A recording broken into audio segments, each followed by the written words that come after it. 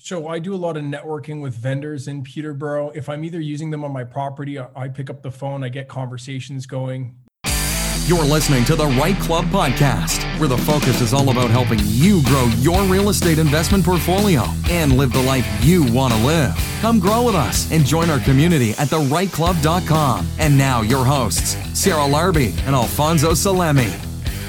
Hey, Right Club Nation, it is Sarah Larby here, and before we get started, I wanted to ask you a quick question. Have you checked out The Rock yet? Well, that's our Right Club online community. It's a place where you can find your real estate investing and business answers and network with like-minded people. And we've got interactive forums, all the podcast episodes, hours of videos, a wide range of real estate investing training and education, tons of great information. It's free to join.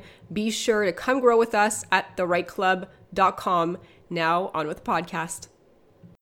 Right Club community, welcome back to this week's episode. I'm Sarah Larby and I'm joined today by the wonderful Laurel Simmons, my co-host. Hello, Laurel. How's it going? Hey, Sarah. It's going great. And how are you today? I'm good. So we've got Jared on the show. He's been a longtime Right Club attendee when we were doing our live meetings, supporter. He's currently living in Montreal, investing in Peterborough and Orillia and a few other markets. So we talk about long distance investing, building processes. He's done tremendous since 2012, has 10 properties and has built some really good equity and cash flow. And I'm super excited to bring him on. But before we do that, Laurel, what's new with the Right Club these days? Well, our website, hey, our community, our online community is up and live and going, and we'd love to see you there. We'd love to see you make your comments in the forum, and there's all kinds of information and content there for you. So we're really excited about that, and we're still doing our events, regional and national, and this is still a challenging time for everybody. We know that, and we're in this little mess called COVID, and it might be for a while yet. But I do see the end of the light at the end of the tunnel, and as we go through it, we'll come out and we'll start meeting each other in person eventually. But for now, it's online, it's virtual, and we'd love to hear from people, right, Sarah? We'd love to hear your comments, your posts, emails, whatever it is, however you can reach us, just do it. Reach out to us. Absolutely. And guys, don't forget, if you like and enjoy this podcast, please leave a rating and a review, and don't forget to subscribe. Let's bring in Jared and check out our podcast. I'm super excited to bring him on. Laurel, shall we bring in Jared? Let's do it. All right. Jared, welcome to the show. How are you? Great, Sarah. Yourself? Good. Laurel and I are excited to have you on the show. You've been on our podcast in the past. You've been a longtime Right Club supporter, and you are also a very successful real estate investor. So for the Right Club community that may not know who you are, can you give us a little bit of insights on who and what it is that you do? Yeah, so I started investing in real estate in 2012 in Niagara Falls, not really knowing what I was doing. I actually started investing at a distance right from the outset. So I was living in Ottawa and I heard about real estate investing through a friend and how he bought a couple of condos in Niagara Falls. And I followed suit. I definitely earned my stripes, dealt with some challenges, and since then have grown to other markets and had a great time doing it. Awesome. So now you so where are you currently living right now? I live in Montreal. So I'm born and raised in Montreal. So you're born and raised in Montreal. You started in Niagara. Yeah. You moved to Peterborough down the road, I guess a little bit closer to Ottawa. What does your portfolio consist of today, and what is your real estate investing strategy? So I've got about 12 properties right now. I've got something like 6 or 7 in Peterborough, a triplex in Orillia. I just closed on a single family home in Windsor because that's where everyone's going. So I'm just following along. And actually a recent exciting project is recently closed on a sixplex in Hamilton. So Jared, and that's all really cool. And you've really grown a lot. And I'm sure when you look back like 8 years to 2012, you go, wow, like you've done a lot of stuff and your portfolio has grown. But I always find it interesting when people say, I really didn't have a clue what I was doing when I got started. Because you know what? Danielle and I didn't either. And I know a lot of people who didn't have a clue what we were doing when we got started. And I think a lot of our listeners are in the same boat. So could you tell us a little bit about what were some of the pitfalls, and is there anything memorable that's is in your memory about some of the things that went wrong, and how'd you get out of it? Because to me, those are all the fun stories, right? Yeah, definitely. No one needs to hear about a story of a flip that went perfectly and someone got rich and then they lived happily ever after. No, my first two properties, I inherited tenants, which for me, it was mistake number one because I was an inexperienced investor. I didn't know about tenants' rights. And the reason why I inherited them is because my biggest fear investing was that I was going to buy a place and I couldn't find someone to rent. Well, we know that's not a problem in most of the markets that we all rent in. We're control freaks, we want to be able to interview them ourselves personally, understand their financial background, their profile, and approve them ourselves. So it's funny that the same thing that I was more fearful of bit me. And I definitely don't regret the experience because you learn how to deal with challenging tenants and challenging situations. And it required a lot of prying for information and patience. Yeah, absolutely. And you're right. In many areas where there's a very low vacancy rate, such as most of Southern Ontario, for most parts, under 1.5%, finding your tenants is not really going to be the problem. It's finding the best tenants, the right tenants, the ones that you're not going to have to take to the landlord tenant board and start applying the Residential Tenancies Act too. So, how did that one end up? I mean, you had tenants, you inherited them. Do you still have those properties today, or did you end up selling them, or what did you do with them? I ended up selling both. I wasn't able to get a cash for keys situation with one of my tenants, despite offering $25,000 on a place that I spent $150,000 on. The rents had already escalated to such a degree where alternatives were, yes, more expensive, but you have people that just they like where they live and they don't want to move, and you have to respect that. So what I did with that unit was I said, look, I don't want to be this much of a pain. If he's not willing to take this amount, then simply sell it with the tenant in, and the next owner had to assume them. So that was one of the condos in Niagara Falls. The next one was a hoarder. And man, I learned a lot. So, unfortunately, number one, it is a health hazard. These people are obviously suffering inside to get to a state like that. And I actually had the fire department in, and you'd have junk from floor to ceiling. And as long as there's one means to egress, which is the front door, they weren't really responding proactively and even encouraging the tenant to change their lifestyle or to clean things up a bit.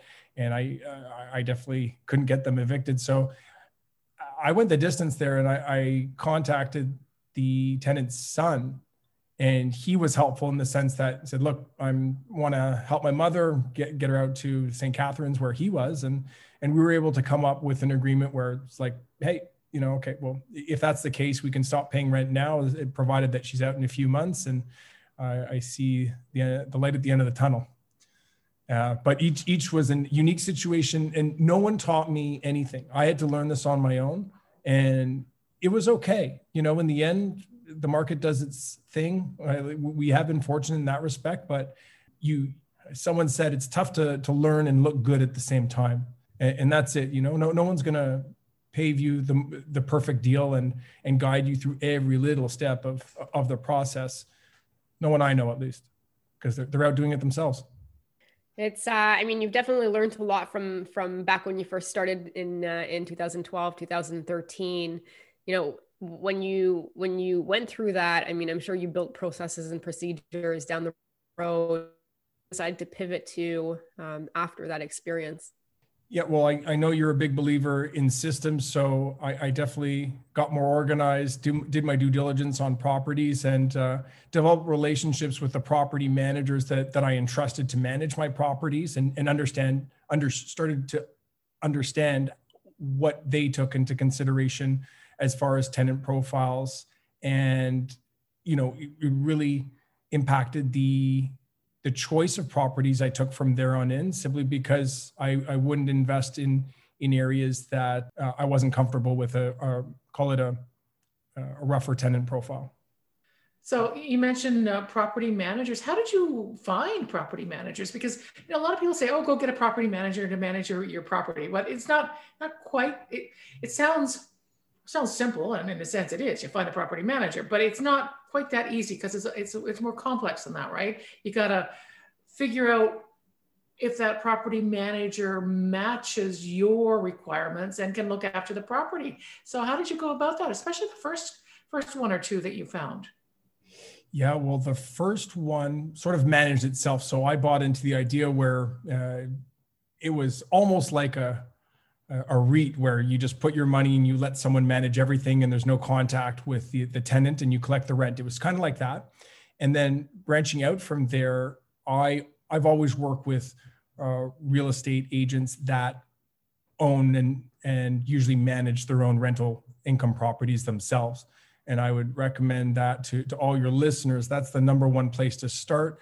And work with their referrals. If they're in your market, if they've invested in the market that you're in, usually a reputation carries with property managers, and they're going to steer you in the right direction, because they want you to buy a second, third, fourth property with them. If they treat you well, then you'll come back if you experience that success, and everyone wins, right? So I would say that's the number one piece of advice, is in terms of looking for a property manager, work with your real estate agent that, again, it should be an investor themselves.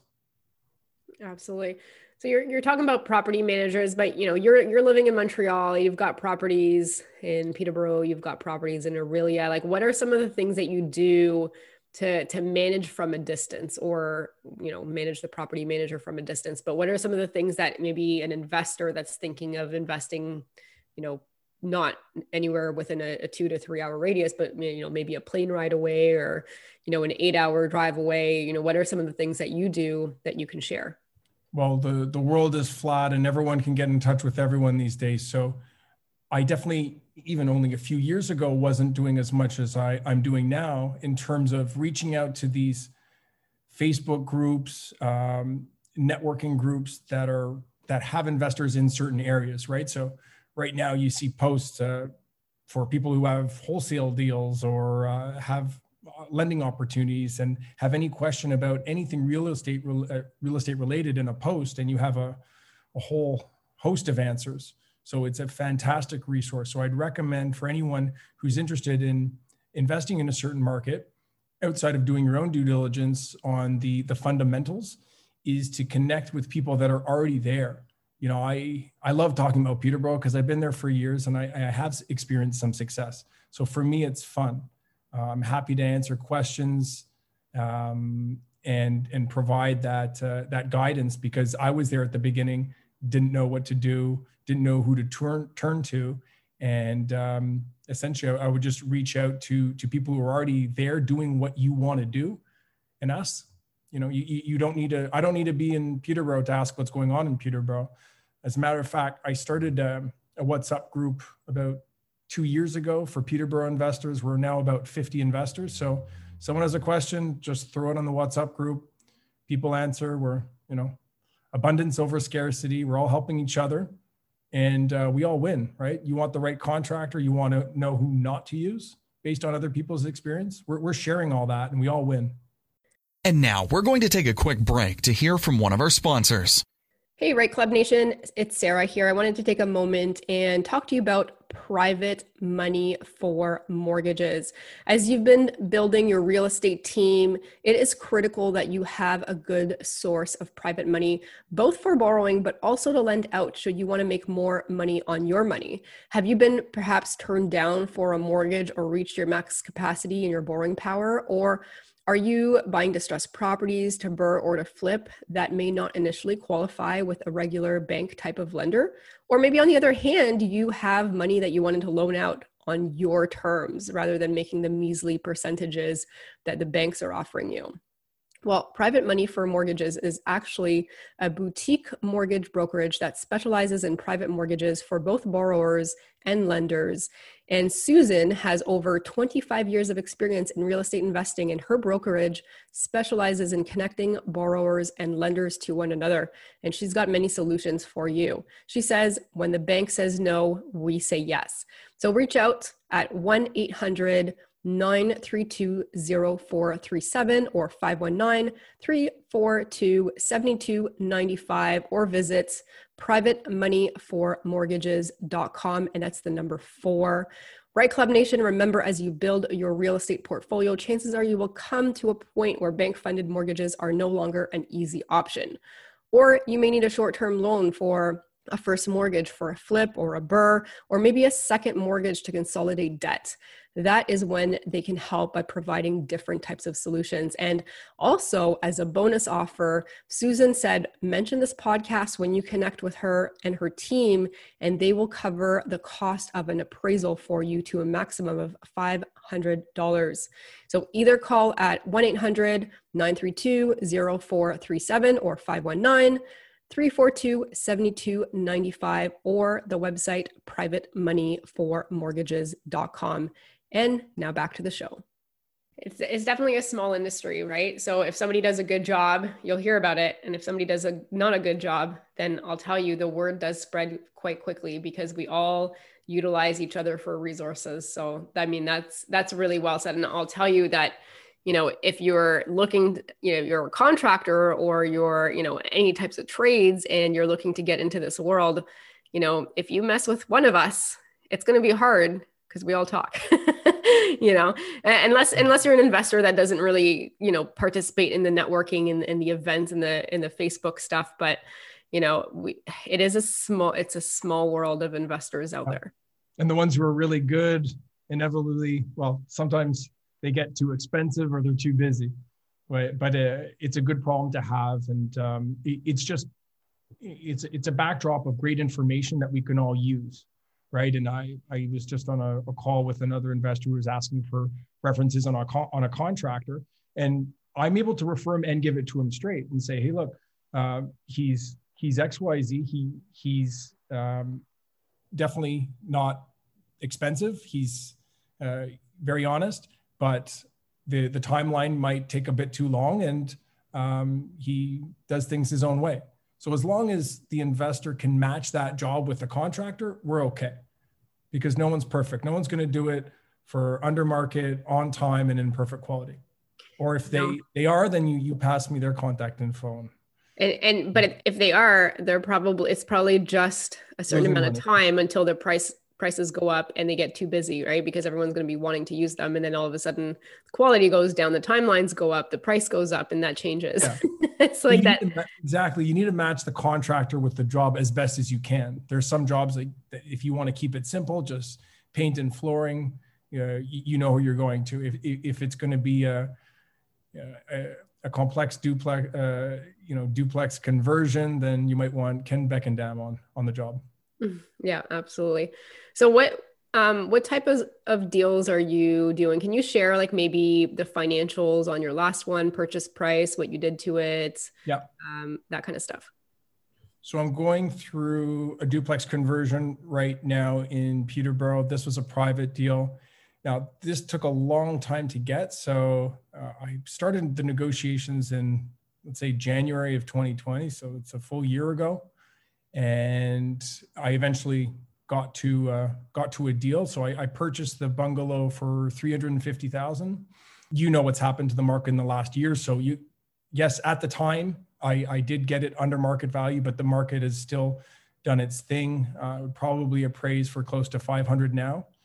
Definitely wasn't planning that at the time. It might have been worth low fours, but great opportunity to do a duplex conversion because it has a rear entrance. It's got a tall ceiling in the basement and large egress windows. And I always recommend to other people, who are looking at these bungalows, who are, we're in a more competitive market now than ever. These are factors that you should be looking into instead of just the price, because that hard money comes in after you've closed on the property and you're putting it towards renovations. Every dollar that you can avoid because it's already there helps you out immensely, because you don't get 80% loan to value on those dollars.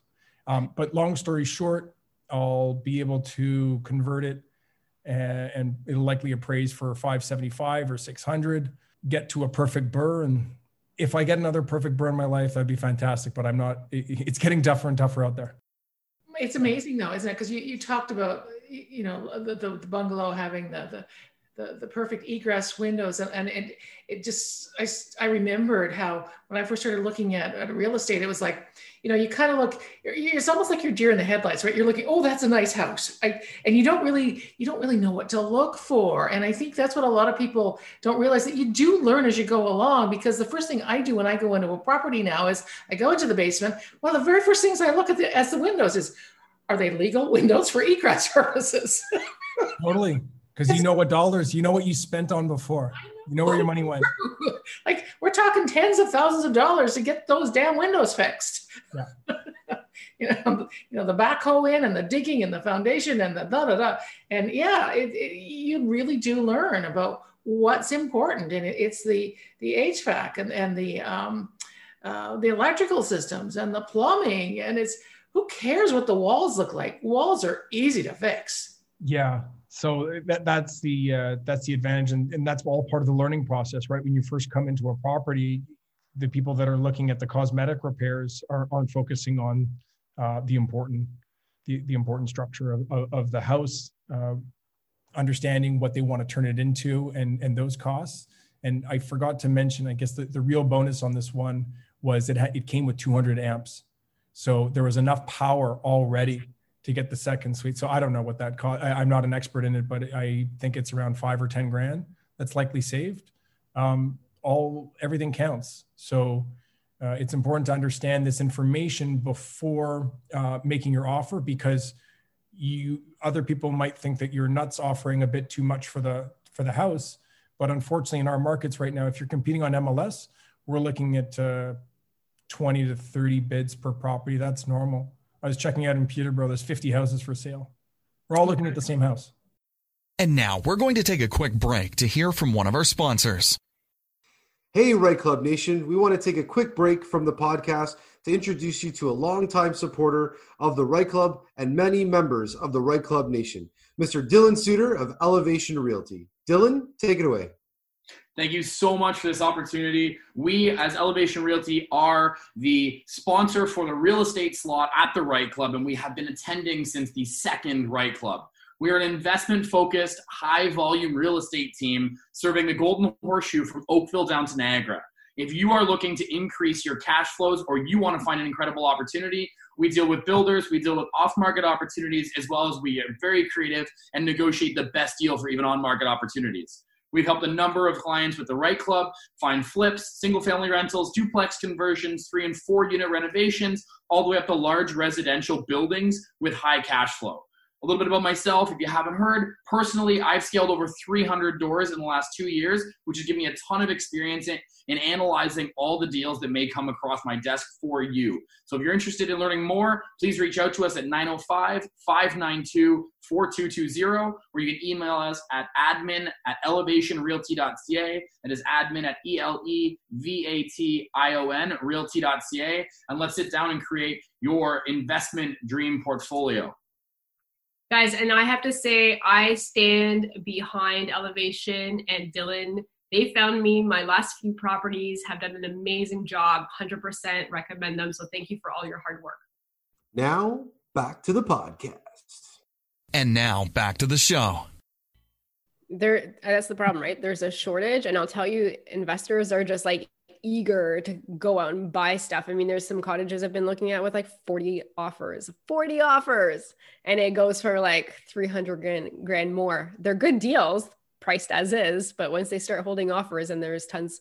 So obviously there's the MLS, but there's other places to find deals. And you talked about finding this one off market. What are some of the strategies that you can share with us other than MLS, how to maybe find different deals out there? And I know it's hard because there's not a lot of stuff, but what are some suggestions that you might have for somebody looking to find some more deals?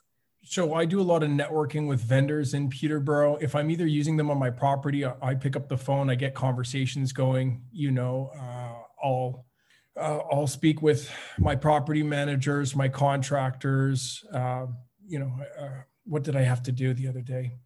Was it pest removal? We had bed bugs in a unit. So I'm engaging them in conversations, understanding their business, saying, hey, I've got a few places. I'm definitely going to need you again. By the way, part of my business is, buying these raised bungalows and duplexing them or turning them into student rentals. So if you know anyone who's interested in selling privately, I don't only buy them myself. I represent partners that are interested in purchasing them. And if you introduce me to someone, I'll pay you a referral fee if I close on it. Between that, online Kijiji, Facebook, and I also do yellow letters. So I'll do a direct mail outs to certain areas that I think have opportunities in them. And you want a lot of fish lines going out, right? You want to cast out as many messages as you can, so you have an influx of potential deals coming in, and it's work and it's time and it's money, but it's worth it as we're in this very competitive market, and it's all part of the game. That's a technique actually that I haven't heard a lot of people talk about, is like direct mail. So I assume you go to Canada Post and you select a certain area and based on a certain postal code or postal codes and send out a mailing. Is that correct? And yeah. How does it, like, how successful has that been? And like, what's been your return on investment? So you will get, there is a high degree of variance there, Laurel. Sometimes you get no calls and you're spending a few $1,000s, and sometimes you get a few, and the secret's out. People know what their house is worth, or at least and sometimes they think it's worth more than what it is. So I've been able to engage in a couple of deals that have worked out quite well, but it is time and energy and money, and it's something that you really need to follow up meticulously in order to achieve sustainable results. It's something that you can't just do it once, say, it didn't work, and then do it again. I mean, some of the wholesalers in Southern Ontario are sending tens of thousands probably a week, and that's in line with their business. My personal goal is to, number one, acquire the property myself if I can, and have it in my own name. Number two is, if for any reason I can't qualify, is to take on a partner. And I would have wholesaling as my option number three, where, okay, option number one or number two don't work, so I'll collect a small fee. It'll be a win-win situation, win-win-win. I get a fee. The seller is able to deal with a hassle-free sale, and I'm passing it on to an investor that's hopefully going to turn it into a great rental. Yeah, absolutely. There's some great tactics. And I will say, there's not the same amount of visibility in Canada versus the US. Like in the US, you can see who's behind on taxes, who's owned the house for a long time, who's actually an out-of-town investor. Like there is so much data that you can cultivate before you send the letters. You can, go to people that are, that got letters from the bank saying you're 30 days, 60 days, 90 days past due. There's so many more things that you can do. But in Canada, you've got to say, I'm going to go on this route for yellow letters, right? To mail them out.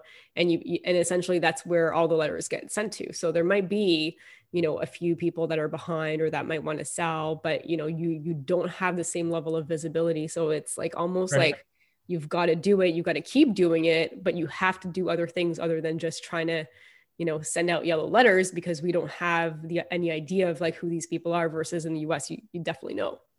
Yeah, I know, Sarah, you're also a Bigger Pockets fan, right? And so am I. It's fantastic content. And I think if I go back those few years when I started 2012, 2013, 2014, before I started learning about Canadian content with Rob Brake and Sandy McKay, that was how I met my agent, Rob.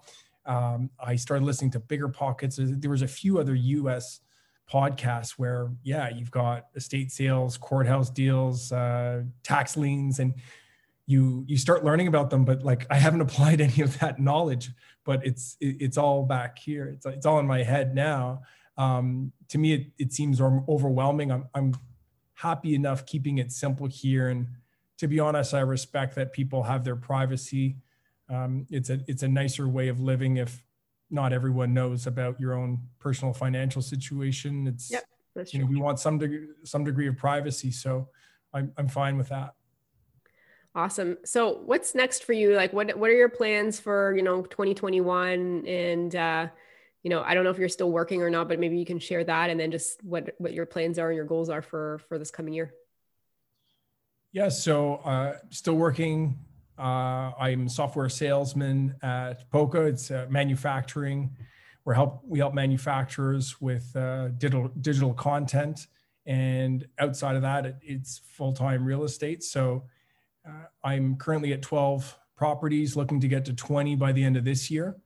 I'm currently looking in markets outside of Peterborough simply because, and I believe we're aligned here, Sarah and perhaps Laurel, I begin with cash flow first, because I believe, and I encourage investors to think this along the same lines. In order to build a portfolio, you need cash flow, because if not, lenders will just cut you off at a certain point, and you're not kidding yourself, right? So for that reason, I've started branching out to other markets like Windsor, and I just lined up a deal in Cornwall in June, where it's simply so affordable, and I know I'll be able to get $500 a month in cash flow. I'm having trouble doing that in Peterborough and other markets. So my goal is to get from 10 to 20 properties by the end of this year, and then scale up from there. But it's great that you have this in your right event. You should be writing down your goals. This is the time of year. I think you mentioned this will be only out in June, so it'll be different for our listeners. But right now it's January, and one thing that's really helped me out immensely outside of coaching is, well, part of coaching is write down your goals. Write them down in the beginning. Write them down at the end of the day, and you'll really be surprised the impact it has, because they'll be at the forefront of your mind, and you have to perform. It's always there. It's not a what if. It doesn't get put aside. It's part of your vision, and this isn't woo-woo stuff. It works. So I strongly encourage your listeners to start writing down your goals. If your goal is to buy one property by a certain date, write it down. Make it a focus. Start creating a plan. Get pre-qualified with a great broker. Reach out to people in that market and start to understand how to access deals and make things happen. And they do, but you need to start taking action. And you're right, Jared. As soon as you write it down, then you're making a commitment. You're making a commitment to yourself, and that's like the most important commitment there is. And it's there. You can't ignore it, right? If you just talk about it and think about it, well, it's just kind of out there. As soon as you write it down, it's in your face. It's funny. I was like a little kid. I think it was September, and I was at 7, and my goal was 10 by the end of the year. So I remember in the morning in my head, I was like 8, 9, 10, 8, 9, 10, 8, 9, 10. And I know I sound like a bit of an idiot saying that, but the truth is I was able to just put it there and start making a lot of offers. I had to succeed. I had to hit it by the end of December, because it was part of the goal. And so you kind of condition your subconscious to make sure it does happen. And I'm not that level right now where I'm doing 1, 2, 3, 1, 2, 3. But the idea is, you have the time, and it really has a big impact on performance when you plan and write down your goals. If not, things tend to slip, and you never failed if you never wrote it down, right? It was never a goal to begin with. So how did you couldn't fail? And it's safe. It's safe, right? Mechanism. Yeah, you can do anything you want. It's a wish. It's a dream, because you didn't write it down. So are you thinking about going outside to other provinces, like the East Coast, for example? Because I know there's a lot of stuff going on down there. Yeah, I'm interested. I don't have much of a network out there, unfortunately. I've heard great things about New Brunswick and Nova Scotia, Moncton, Fredericton. I was actually on a call with a guy from Fredericton who's got 2 townhouses the other day. I am interested, but I haven't started diving in there. I understand that we're all investors after cash flow and affordability right now. So with the current situation in COVID, there's a race to land. There's a race to space. We all want it. It's more desirable. there'll be increased opportunities, I believe, with buying large lots of land. So even if the city right now is not going to approve me on, either severing a lot or a tear down to build a multi, they will years from now, because intensification is real, and it's those who own the larger lots of land will win in the long run, I believe. I think that also brings up the interesting concept of the fact that people, I think, now are just so focused on buying another property, and they're not thinking long-term and bigger picture, because the reality is that real estate will always be there. How we approach it, what, methodologies and techniques we use, yes, they come, they go, this is in favor and that's not, and then something else will come along.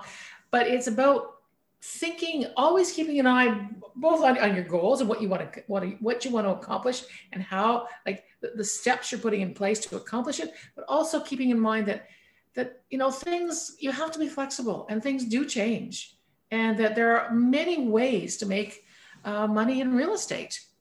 Yeah. And to be honest, I'm having fun branching out to other markets. A lot of people think I'm crazy that I'm in Montreal, I'm investing in Peterborough, but the truth is, once you establish and build these relationships with your property managers and contractors, I'm not going to say it's easy, but it's not that hard. It's not that hard. So I know, for example, let's say we're talking about Halifax. I know how to start there if I wanted to. I know exactly what steps to take at the beginning. I would know how to analyze the cash flow, who to network with, and get a lot of information very quickly. So, on that note, there's no real excuse anymore to not take action, in my mind. Yeah, it's definitely easier to branch out once you've got the experience and the success and some of the downside, or downfalls that you've had early on, and you've developed, things to make sure that doesn't happen again. So, for me, it was very similar to you. I started in Brantford, and then I branched out when I had, more confidence, more experience. And, I am looking at the East Coast as well. I'm looking at different options, and ultimately, if the deal makes sense, the deal makes sense. And so 100% I agree with that. So Jared, I mean, we can keep talking for, many, many more hours, because you've got tons of information, and I really enjoy our conversations. But the next part of the podcast is our lightning round. So Laurel and I will ask you a series of 4 questions in total. Everybody gets the same questions. You're going to give us the first answer that comes to mind. Are you ready? Let's go. This week's lightning round is brought to you by Butler Mortgages, Canada's #1 mortgage brokerage, 3 years in a row. If you need a great mortgage broker to help you with investing in real estate or to help you purchase your next home, reach out to Daniel Patton and Michael Zanzini from Butler Mortgages. You can do that by calling 905-569-8326 or toll free at 1-888-MTGTEAM. And check out their website, butlermortgages.com, or by email daniel.patton@butlermortgages.com or michael.zanzini@butlermortgages.com. And let's go to the lightning round. All right, so question number 1. Jared, what is the best advice that you have ever received from another investor or at a networking event? I'm going to repeat the same words I said about a year ago from my main man, Tom Sullivan. Once you have a few properties, I'm not saying sit back and enjoy yourself, but understand that you're doing well, and don't get caught up in acquiring as many properties as fast as possible and just for your ego. Enjoy the process, enjoy the ride. All right. What is your favorite resource for real estate investing? And it can be anything: book, training, person, event. What's your favorite resource? I really like podcasts. I do read a lot, but I enjoy podcasts because, especially these days, I like getting out and walking, and it's just a great type of therapy for me now. So Bigger Pockets, this podcast, Tom and Nick Cardaz's podcast is great. So many out there that are fantastic. Absolutely. And it's free information, and you can do anything that you want while you're listening to it. So, and get the subject awesome. right. I don't need to learn about, I don't know, land development. Not that I have anything against it, Sarah. I know you're part of that now, but I can't lose my focus right now. So you can pick the topic that interests you. That's true. All right. Number 3, Jared, what is the one attribute that has made you most successful? I'm an action taker that once I have enough information, I'm able to execute, and I don't look back. I think who, not how, who's going to help me, and figure it out as I go along. Good for you. Yeah, action. That really kind of sums it up. So question 4, what do you typically do on a Sunday morning? I used to run. I have mild asthma, so it's rough in the winters actually, but I'm right by a canal. It's fantastic. But I really do enjoy exercising. I run, I swim. I like taking my Sunday as my day off, where I'll either get a lot of chapters out of the latest book or do a long run and get a lot of exercise in, a nice long walk for an hour or two. Sunday is my reset, recharge day. That's for sure. Awesome. It's always good to have a recharge day. That was our lightning round. Jared, thanks for playing. Where can our Right Club community reach out and know more about you? Awesome. Yeah. So I'm fairly active on Instagram. I like posting what I'm doing, and reaching out to other investors is the same.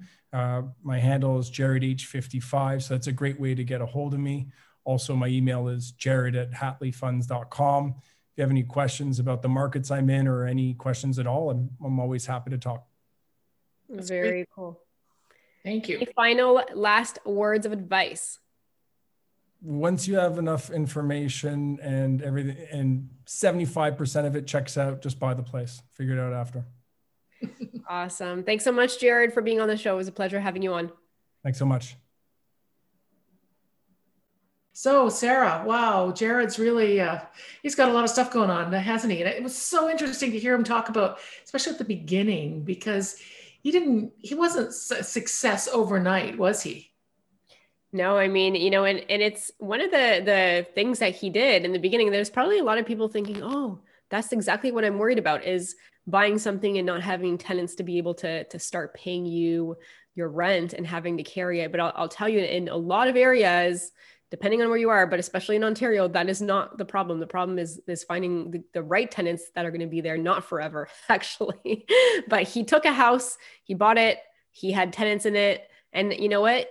Sometimes you learn from doing, and I guarantee you he's never done that again. He hasn't, but he's been successful, and he looked at, how to get out of that. And I thought it was really, really quite interesting. But I'll tell you, somebody getting started in real estate investing, that might be very well their biggest fear, is buying something and not being able to rent it out or find tenants. Yeah. And it's, we always learn more from, I don't want to say making mistakes. Well, we do learn more from making mistakes, but we also learn a lot from things not going the way we think they should go. And obviously that was the case for Jared. But in terms of tenants, it's like, it doesn't really matter whether it's a good market for finding tenants or a bad market for finding tenants. You want to find good tenants, right? Regardless. Mm-hmm. So it's about setting up those processes and systems to find good tenants. Absolutely. I mean, guys, if you enjoyed this podcast, again, please leave a rating and review. And Laurel, it's always a pleasure having you on as my co-host. And cheers. I don't think we have wine right now, but I know you're a big wine connoisseur. So, guys, I hope you enjoy a nice drink and have a great rest of the day and weekend. Thanks for listening to the Right Club podcast and joining our community of real estate investors online at therightclub.com, where the focus is about helping you grow. We look forward to seeing you again next week. Thanks from your hosts, Sarah Larby and Alfonso Salemi.